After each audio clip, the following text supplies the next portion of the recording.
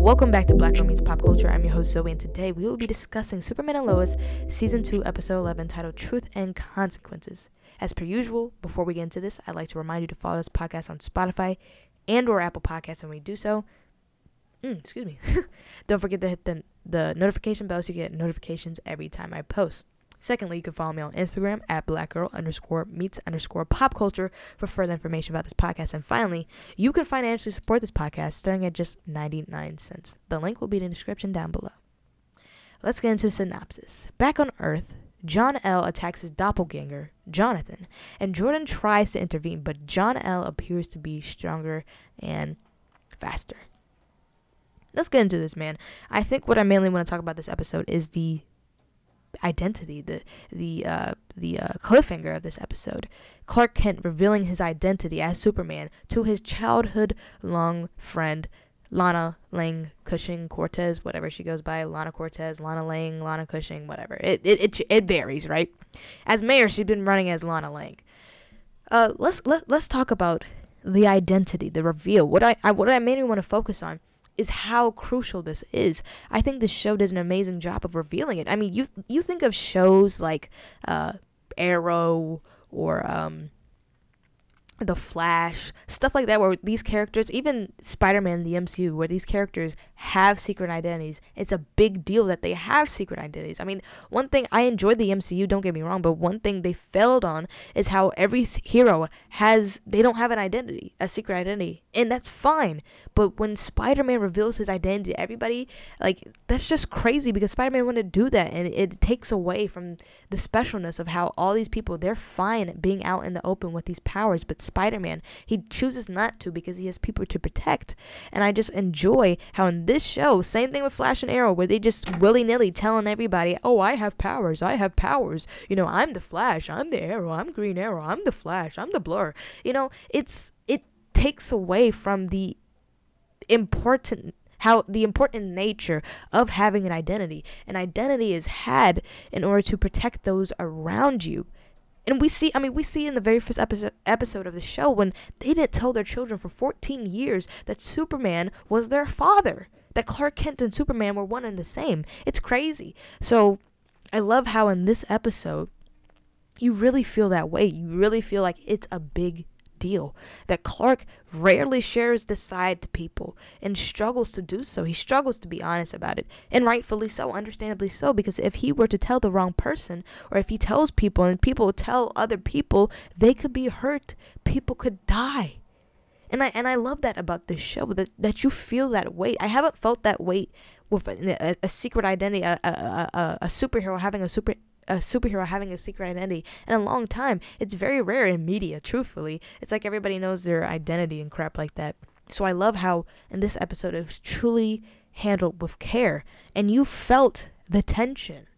Every time John L. showed up, or you just thought, oh shoot, John L., he's like, I'm gonna come back for you, but I'm gonna do some other things. And you're thinking, wait, is he gonna go for Lana? Is he gonna go for Tal-Ro? Who is he gonna, because they were on his side in the parallel Earth. So if they're on his side in the parallel Earth, he's going to want to do them a favor, right? He's going to want to make them whole. That's what he wants. That's all of them. That's what all of them want, right?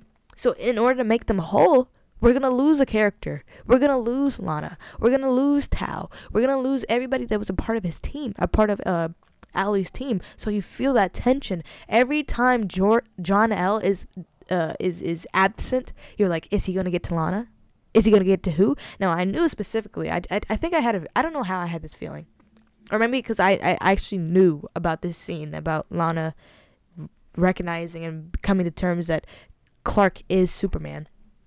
So maybe that's why. But I immediately thought that John L. was coming after Lana.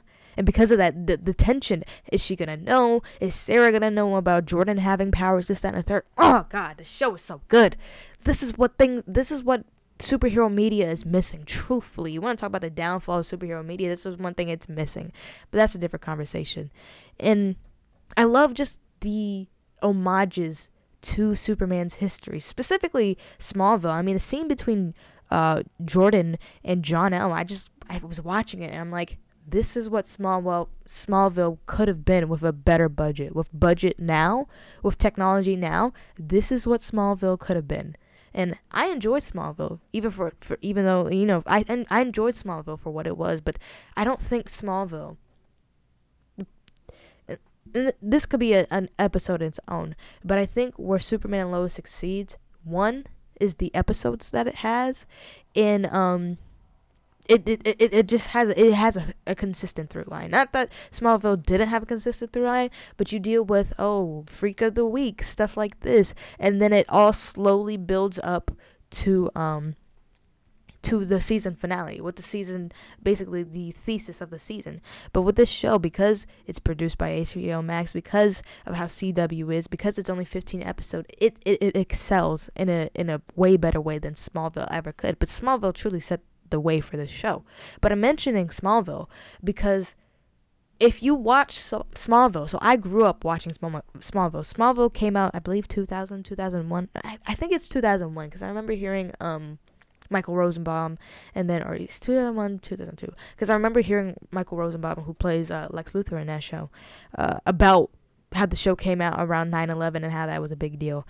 But I digress. So I'm mentioning Smallville because if you watch Smallville, you see how Clark truly struggles with the inability to tell people about who he really is.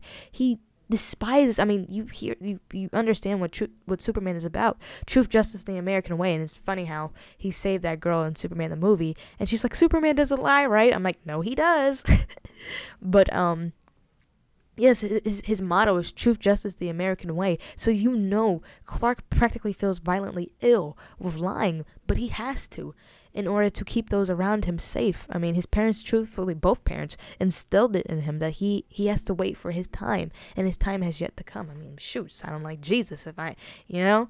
But yeah, if you watch that show, you see how, I believe the girl's name was Alicia, and how, or Alicia? I don't remember. Whatever.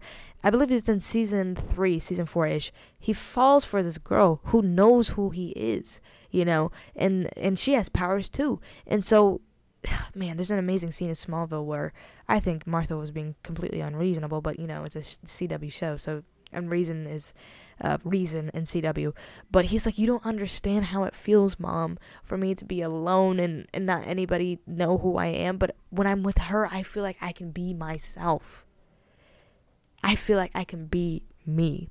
So all of this, just knowing the history of Superman, going on 90 years, almost 100 years of Superman's history, you know how much his identity means to him.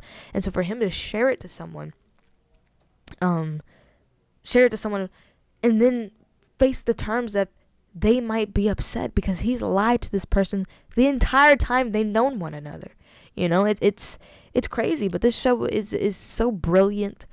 This is the best episode of the show, if not the season. And I think the best scene of this season so far is when Clark reveals to Lana who he really is. I love how he shows up on the street while Lana is in the truck, and she just saw him, but she didn't know she just saw him. But he walks on the street. He's like, "There's something I need to tell you. There's something," and I love how I think I said this before, but I love how he asks his family, "Is it okay if I tell Lana?" And they're all like, "Yes, yes."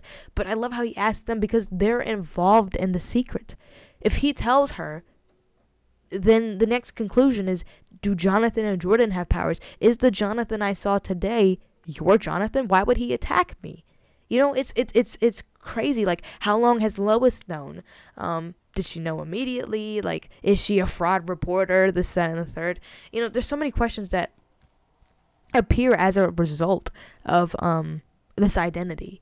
But I believe the scene was handled so well. You can tell that Tyler Hoechlin does an amazing job. You can tell Clark is nervous, but when he takes the glasses off, he's becoming Superman. He's a different person. You see, Clark Kent is Clark Kent is not a facade like how Bruce Wayne is for Batman. Clark Kent is who Superman truly is. But Superman is more the facade. Superman is more so who Clark would be if he was born of if he was a Kryptonian. If he was more like Tao-Ro, that's who he would have been. He would have been always wearing his suit, as we saw in the Bizarro World last episode. He would always be wearing his suit because that's what they wore on Krypton. He would go by Kal-El, this, that, and the third. He would follow Kryptonian customs more so. He would understand Kryptonian customs way more than he understands the customs of the Earth, So Superman is who he needs to be, but Clark is really who he is. And there's a melding between the two, of course. But there's a melding between the two. It's not perverted in the way that Bruce Wayne and Batman are. It's from a pure place. It truly is. And it's, I like to think that Superman is who Clark needs. That kind of friend to be like, hey man, you got it. If Clark was a nobody, he wouldn't want a Superman in his life. So it's crazy how he became that person. And I think we all should become that person. Not Superman, but that the person that we would want in our life to take care of us and to support us and to do all of that. I love that. What's that? Oh. Let's talk about Jor-El in this episode. He's just a menace. He's such a menace. Like, he literally does not care. Because this world means nothing to him. His father's dead. I mean, everybody, like, he's given up everything for the mission. I mean, we saw last episode when he killed Anderson. He's like, I'd never killed, like, Bizarro Anderson. He's like, I've never killed anybody before. He's like, oh, well, love the taste of blood. I'm going to keep at it. Like, he's given up everything. He has nothing to live for in his mind. His father and his mother, they abandoned him. So for him, he's like, I'm just getting what's mine. I'm getting the childhood I deserve. I'm getting the life I deserve. And if I have to go by violence, if I have to enact violence, I have to live like this, then so be it. And I truly appreciate, my gosh, he's actually threatening. And what's crazy is you can possibly see that our Jonathan may try to merge. Because we see how he's constantly arguing with his father, very much how Jor-El was arguing with his father about see, both of these conflicts that these Jonathans have for their father is kind of around their identity, whether it's secret or not. How Kal-El is a self-absorbed and needs to feed off the media in order to not feel. In order to feel numb, truthfully. And we have Jonathan with his father, Superman, Clark Kent, and how his secrets are affecting people. And he's like, really, it's kind of like, and I could see how Jonathan may find it rich coming from his father that he lied to him about Candace, because Clark has been keeping a secret. He says that, and but Lois is like, the secret between your father's identity and Candace are two complete different things. Don't even start it. And I agree. She's right. More lives are at risk than with Candace and these drugs. But I digress. But yes, Jor-El is a complete menace. And the fight at the beginning between him and Jordan, I was disappointed. But then it was fulfilled at the end when they finally fought. And I really enjoyed how, first of all, Jordan punched that sucker up in the air, and then he couldn't fly. That was hilarious. But I like how when he came down and Jordan is now in control, because before he's getting his butt whooped, Jordan is now in control. He looks down at Jor-El and he's like, this is for my brother, and he punches him. I love it. I love the twinergy. What else about this? Natalie actually did something in this episode when Lana Rowe showed up. She stabbed the XK through her. I'm like, okay, finally, Natalie, we giving you something to do. All right. Also, I like the conversation between Lois, or Sarah and Lois. I like because Sarah truly seemed interested, even though her and Jordan are at odds right now. They're broken up. She truly seemed interested in what Lois had to say, and I truly respect that. I feel like Lois is a person that not demands respect, but the energy or just the way that she presents herself is worthy of respect. Yeah, I mean, shoot, she's a A-list reporter that came to a backwatered place, right, into Smallville, and so I would expect respect, but I think it's also because of Lois's work experience. We see in this first season how she treats Clark initially, and it's probably because she's surrounded by a bunch of men that sometimes ignore her and just don't necessarily take her seriously because of her sex. So we see how authoritative she can be, and not in an overbearing way or in a clingy way. We see even in this episode when Jonathan crosses the line, Lois is like, bro, go upstairs, but it's interesting. She does an amazing job with playing this motherly role, but also having authority, because she seems to be the Jordan whisperer. Truthfully, she seems to be both of the, like, and this is no disrespect, and I can already see how the people this is gonna get political, but here we go. I digress. But as a mother, she has that nurturing. She's just naturally nurturing as a mother, and but as a person who's worked with men, she has developed. Now, it's not natural, probably.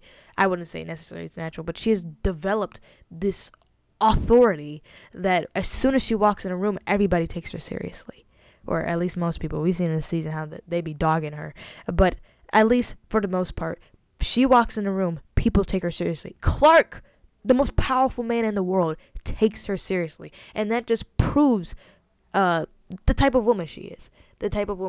Man. What else? Let's talk about Jordan real quick. I'm looking through my notes. I'm trying to figure out what am I talking about. We can end right here, and this is my only criticism of the episode. Jordan and his the lack of social cues is absolutely annoying. I dislike Sarah, but my God, Jordan, you're taking Sarah's place in this episode, and Natalie's place. What the heck? The roles are switched. Now, Jordan is not as annoying. Of course, he had that moment where he's like, this is for my brother. That compensated everything. But when he kept trying to talk about Sarah, and he was mad that his mom talked to her. I'm like, what else is what else is she supposed to do? Like, what? Just ignore her? What? She was just giving her a little perspective. She wasn't like, yeah, telling all his business. Like, nah, she was just giving her a little perspective. And then when he was trying to talk to Sarah and give her that note, bro, her mom just got kidnapped. Why are you trying to talk to her about how you feel? Like, yes, in the grand scheme of things, would it be does it play a crucial role? Yes, but at the time he didn't know that, because he didn't know that Lana's doppelganger was around. My goodness. I mean, he knew his brother's doppelganger, but he didn't know that his brother's doppelganger was after his girlfriend or ex-girlfriend's mom. Side note, I really like the scene where John L was trying to get Lana, and then Clark showed up. He's like, nah. But then it kind of got discredited when Lana was like super mad at Clark, which I understand, but my goodness, it just felt a little extra. But yeah, I'm going to rate this episode a 5 out of 5. This is the best episode of the season so far. It truly amplifies the themes. Like, if you haven't watched like Smallville or everything else, I don't know if you will feel how I feel. They just nailed it with how important this identity is to Clark. But I think, regardless of that, if you watch the first season, you can feel the impact and how important this identity is, and how, especially last episode, where you're starting to think, if they come to this world, they will figure out who Superman is. And so I guess that's a perfect transition to my predictions and theories. I think that Lana's not the only one that's going to know. I think that Smallville we'll know that Clark Kent and Superman are not the same, but not the world, but just Smallville. I think they'll keep it in the family. That Clark Kent is Superman, because the way that they kept addressing that people need to know, especially with this world merging thing. Yeah. But that's all I have for you guys today. If you enjoyed this episode, which I'm sure you did, if you enjoyed this episode, which I'm sure you did, share this with someone you think will like it, even someone you think won't like it. And I will be back Monday talking about Avatar: The Last Airbender. And I said I was going to talk about 2 episodes today. Didn't have the chance. Next episode, we'll talk about episode 12 and 13. Also, Superman and Lois season 3 is on HBO. It's not HBO and Max anymore. It's just Max. Superman and Lois is on Max now. So I might continue this or take a break and watch Mandalorian and Andor. Maybe I'll vote on which one I should watch first. But yeah, that's all I have for you guys today. I'll see you on Monday. Until then, peace.